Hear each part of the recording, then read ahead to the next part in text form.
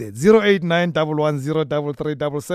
We'd like to hear from you, but we're going to start chatting first to Peter Nkhuna, Senior Assistant Ombudsman at the Ombuds for short-term insurance. Peter, good evening, mate, and thank you for joining us.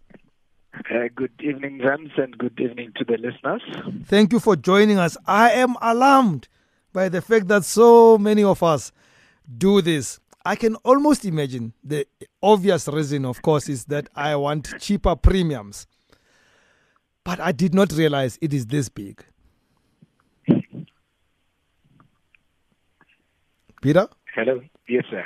I'm saying I did not realize that the number of what I would clearly call fraudulent information and therefore claims on the back of that the number is that big. It is significant, yes. In the main, and I think I've preempted it, but in the main, why does this happen? Well, I think it's simply, as you said, to save a few bucks here and there, more than anything else.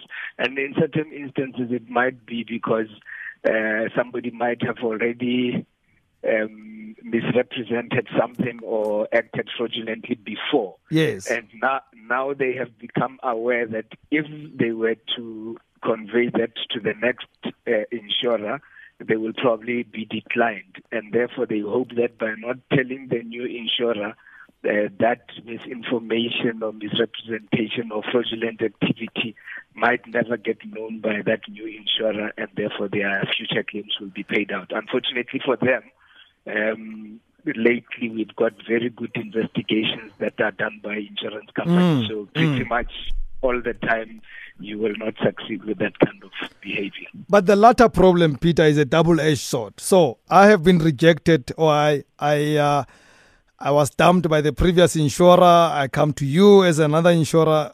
If I declare that and you decline me, I may end up uninsured. What do I do then? Because I then think maybe by fibbing a little bit, I will manage to get myself covered, because I want cover for my car, I want cover for my home, I want cover for this and that. The problem with that kind of an approach is that you might sit feeling comfortably that you are covered, and then the next thing, oops, you are not. Yeah. So I think the more prudent thing would be to be upfront. You might pay a little bit more, but at least then you know, these guys have now accepted me as I am. And at the same time, what you're then doing is you're creating a new profile, what may sometimes be referred to as a rehabilitated insured person. And therefore, with time, with a clean record, you might reestablish yourself and then be more acceptable to other insurance companies. Whereas if you continue with that lie, it's going to catch out and you will regret it for the rest of your life, because every time that they catch you out, people then think, no, but this has happened previously and before then and even before then. Therefore, you are a habitual fraudulent person or fraudster, and therefore I think you're just worsening your profile in that regard. But Peter, isn't it the cynical view? Isn't it that insurance companies also go very much out of the way to find a reason not to settle my claim, that they will even find the smallest mishap on my part? Like, example, I would have said that I had a music system worth 40,000 rand in my car when maybe it was just 35,000 rand. Certainly, that does happen quite often, and I think part of the reason for that happening is because with the bad experiences that people have had, every time they come with suspicions, and a lot of times you find that some of the investigators are people that have worked as police officers and things like that. So they would tend to be suspicious as soon as they see certain things. And a lot of times people might lie about insignificant things which would not make a difference in any event. But because of that, your demeanor your behavior might show to that investigator that this person is not being upfront. And because of that, they start digging deeper. And as they dig, they find more and more inconsistencies. And as you panic, you also then fumble a lot more until at some point they just say, look, we can't rely on everything that you're telling us because you are clearly telling us lies, and therefore your claim is going to be declined. Whereas you might find that your claim would have been valid even if you had stated the truth. I'll give you an example. Some years ago, one of my younger brothers left his car keys in the ignition. Went into the house to look for stuff. He was going on a trip, and then for some reason or other sat down or lay down on the bed and fell asleep. When he woke up, the car was gone. And then he called me and he said, look, this is what happened. What do we do? And I said, just tell them the truth. He said, no, but they are not going to pay my claim. But I have a problem with that, Peter. I have a problem with that, fundamental problem with that. It has to be human error. And I think that we should be covered for making honest mistakes. I don't believe anybody of us leaves their car keys in the car just for fun to have a nap. You're right. And that is the exact piece of advice that I gave to him. I said, just tell them the truth. This is what happened. We understand that this can happen to anybody. So must insurance. So when you tell them this is what happened, your story will be consistent. There won't be any loopholes anywhere. You won't have to remember what you lied about and try to cover your tracks. So stick to the truth. And you know what? He did go and tell the truth and had to call me back and say, hey, I did not believe when you said that this is going to happen, but I did what you did and my claim has been paid. And that's what we generally advise people. The truth will generally be the best option for you, because when you start trying to lie, even if it's about insignificant things, you're likely to be caught out. For example, one of the main reasons we come across is where somebody has got a girlfriend. Somebody is married and they've got a girlfriend outside and they were with that person, and either the car gets stolen or it's involved in an accident. And in order to keep Peter, please move to the left or something. Your line is breaking and you're about to say something very interesting here. No, man. I hope we have not lost you, Peter. Damn it. I think we've lost him. But we'll get him back. 089-110-3377.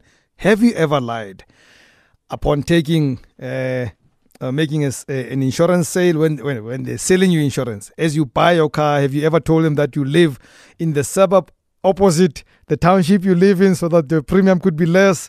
Have you lied about your home contents when they're slightly cheaper than what they're supposed to be? Have you ever made a claim that was repudiated by an insurance company because you did not tell the truth?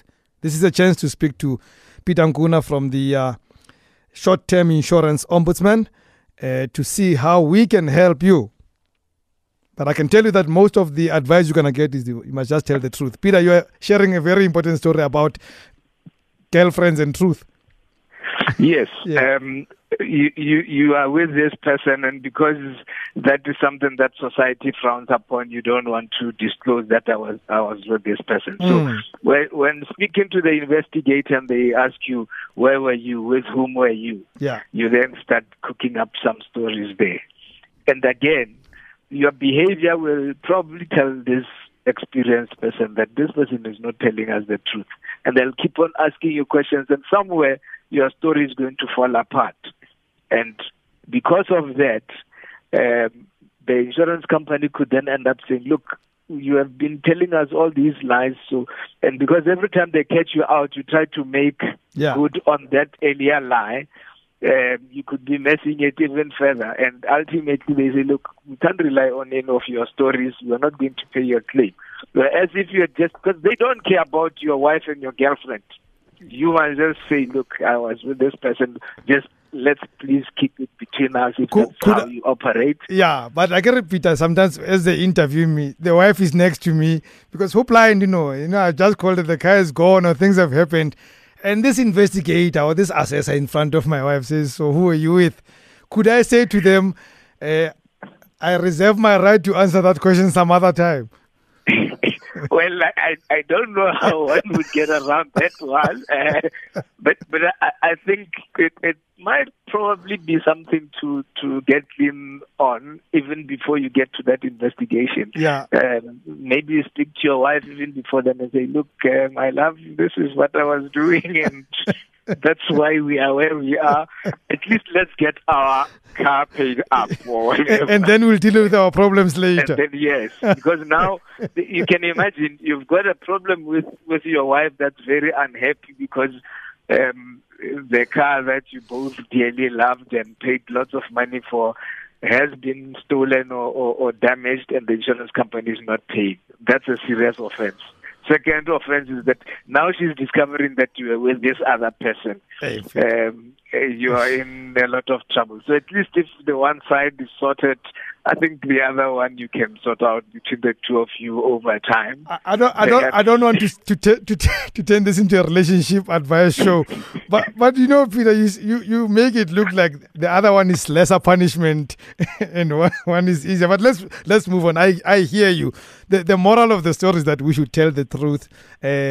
When we are that's the best practice. And by the way, I can give you my own story. I can attest to that I got broken into, and I told them that the alarm was off, and I told them why it was off. So I did not lie that no, it was faulty and things went on. I told them why it was off and why there was that mishap, and there was the claim was settled. So let's hear our callers. 089 110 3377. Any short-term insurance issue that you may have, please raise it with us. Here's a disclaimer. We don't offer to solve all your problems on air. However, Peter will listen to you. If there's any follow-up he can make on your behalf, we will do so and later redirect you to the ombuds for contacts, for future contact with them. But for now, we are happy to hear from you any issue on your mind around short-term insurance. In Polokwane, our famous caller, Anonymous. Good evening. Good evening. Yes. Good evening, Ram. Yes, Anonymous. And good evening to your guest, Peter. Good evening, sir. Yeah. Rams, I've just had a situation, a case here. I'm currently with the outsurance. So my claim was recently rejected. I had an accident last week Saturday. Yeah. Not this past Saturday, sorry. I think Saturday of the 26th. Yeah. Of give us the details of the accident. The date is not so critical for now. Yes. Look, what happened is you want to find out about how the accident occurred. Okay. No. I was actually following somebody who was in front of me, and out of the blue, he decided to make a U-turn. And I hit him on the rear wheel and the side fender. I reported the claim with the outsurance. Okay. I didn't hear from them on Monday. Okay, what they've done, they just arranged towing truck. They towed the car, and then let's get to the repudiation of the claim, please, Anonymous. We don't have much time. Then what do they say to you? Why are they not paying you? They're not paying because you know the famous question that they normally ask that in the past 3 years, upon signing a contract, they ask you in the past 3 years, have you ever had a claim?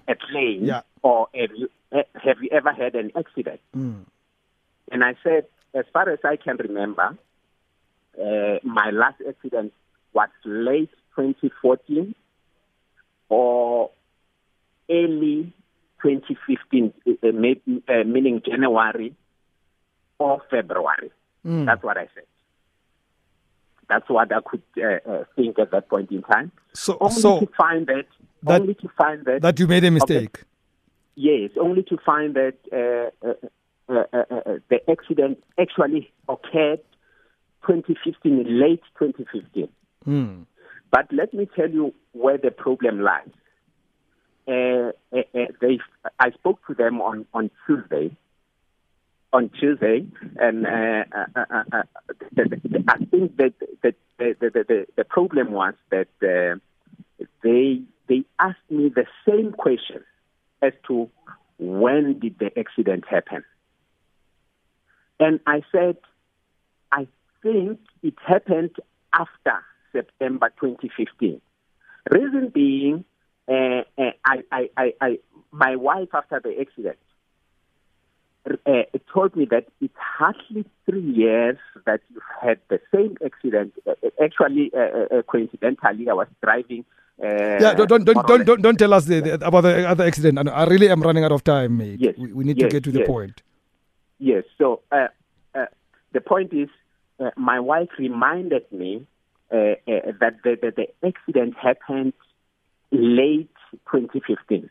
So when they called me, I told them that it was after September 2015. I'm not even sure even now when it happened, but the bottom line is when they phoned me, I told them that it was late 2015. And then the concern from the lady who phoned me was that your story is not consistent. Now you know that it happened late 2015. Whereas back then when we were signing the contract, you said late 2014. So where are we now? 2015. So now, as it stands now, they've rejected the claim and they've sent me a letter. Okay. To say they've rejected the claim. Anonymous, I'm going to ask you to listen on the radio. We're going to get Peter to respond, but let's hear from Mpo in the Val. Good evening, Mpo. I have 1 minute for you, please. Mpo. Hello, yes, sir. Yes, go ahead. Yeah, Rams, I actually have two situations I'd like to bring to your guys' attention. The initial one, that the first actually is when I had an incident in 2011. So what actually happened in that situation is that after my incident, when I lodged the claim with the insurance, okay, my claim was successful. However, the excess amount which I had to pay went up in a way that I could not even understand.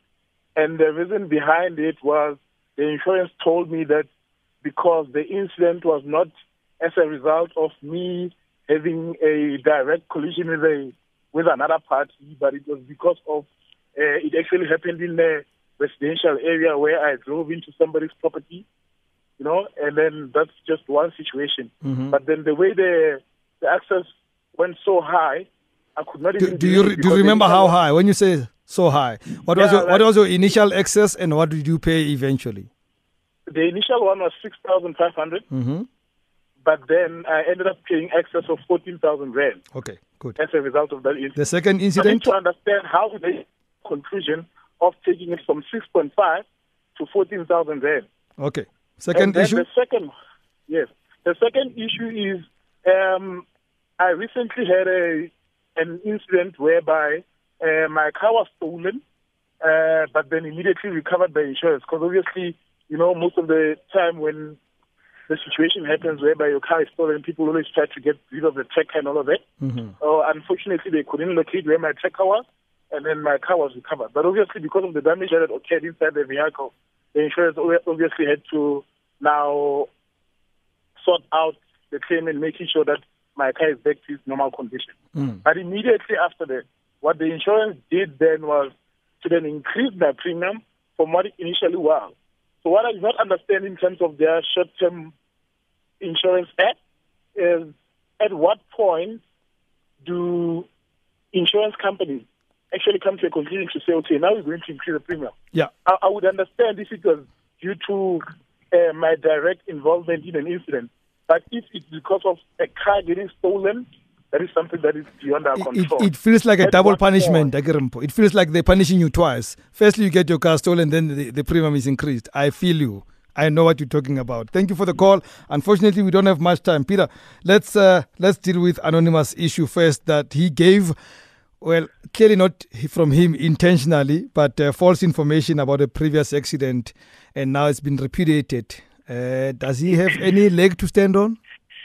Look, Anonymous's case is a bit difficult because we only have his word as far as reliability is concerned. And unfortunately, we are dealing with law and issues of proof and all of that. Yeah. So he can make that submission and it can be assessed, and based on whatever evidence we can find, he may be able to convince people that he had forgotten or gotten the dates mixed up, or whatever the case may be.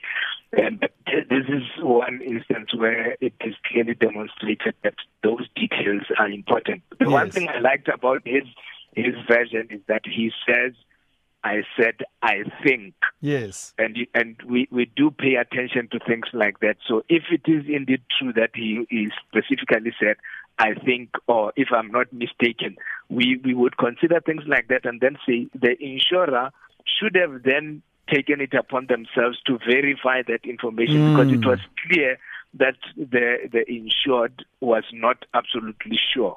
And therefore, since there are ways of establishing the truth about that, they should have then obtained the previous insurance company's details and gone to them to verify the insurance history. Or alternatively, even instructed anonymously, look, go and find out and come back. Yes. But then how are we going to establish, Peter, sorry to interrupt you, how are we going to establish whether he said he thought? Because in my experience, I have never sat with an assessor who recorded our conversation, at least on a tape recorder. Yeah, a lot of insurance companies these days do conduct their business over the telephone. Okay. And even when investigations are done, they don't always tell you that they are recording, but a lot of instances they are recorded. Some of them will actually even tell you, look, as we are discussing this, and as you know, we always record our discussions. This is on record as well, but they don't always do that. Yeah, that's why we're recorded. That's when you start making mistakes. That we would use. Yeah. Okay. Now, Mpo's got two issues, and I wanted to deal with them quickly. Is it normal for excess to change when the insurer thinks that you were the one at fault? And two, is it also normal for premiums to go up post an accident? Okay, let's start with the premium one first, because it's a little bit simpler. Yeah. Generally, if we understand that your underwriting process is based on an assessment of your risk profile, and based on that, they will conclude that because you've not had claims in the previous 3 years or 5 or 10, it is therefore not likely that you will have a claim again for the next whatever period. Yes. So now evidence has shown that is no longer the case, and that is why they would then adjust their assessments, because it is clear that. And remember, your premiums are based on the likelihood of an accident or whatever loss that is on risk happening or not happening, and also the severity thereof. So those things will then change the picture, and that is where your premiums may go. There are some insurers, however, that will tell you that they guarantee premiums for at least a 12-month period. And those will probably be the better insurers to go for, because even if you have had a loss, at least for the next 12 months, you will still be paying the exact same premium that you quoted for when you started with them. So it would be safer for your cash management in that instance. And then going back to that one of excesses. Yeah. Again, you have insurance companies where you'll have a flat excess, and let's say it's agreed that your excess will be 3,000 irrespective of what type of claim, etc., etc. And if you claim, you pay 3,000. Yes. Simple and straightforward. And then there are those where the structure is fairly complex. They will tell you, look, there is a basic excess, and maybe that will also be the same 3,000. And then they tell you there will be additional cumulative excesses, and any number of them can apply. In certain instances, they'll tell you if multiple excesses apply, we will use maximum 4, 3, 5, whatever number. So basically, and a lot of those will be, I'll give you a few examples. You'll find that there's an excess if the age of the driver is under 25, for example, there'll be maybe an additional excess if your driving history or the age of your license is less than, let's say, a year. Yes. There may be an additional one if you have an accident 6 months within starting with the new insurance company.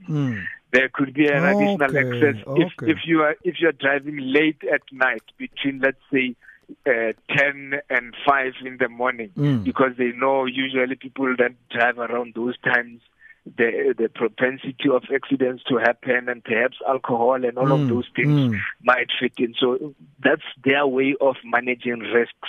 And those add up, and that's why suddenly you have 50,000 rand as your excess from the original 3,000. So when people select their excesses, they must pay attention to those, because a lot of times that's where you get nailed. You could end up with a claim where it's a total loss. Your car is valued as 100,000 rand, but because of all these additional excesses, the insurance company only has to pay out 50,000 to carry the other 50,000 rand yourself.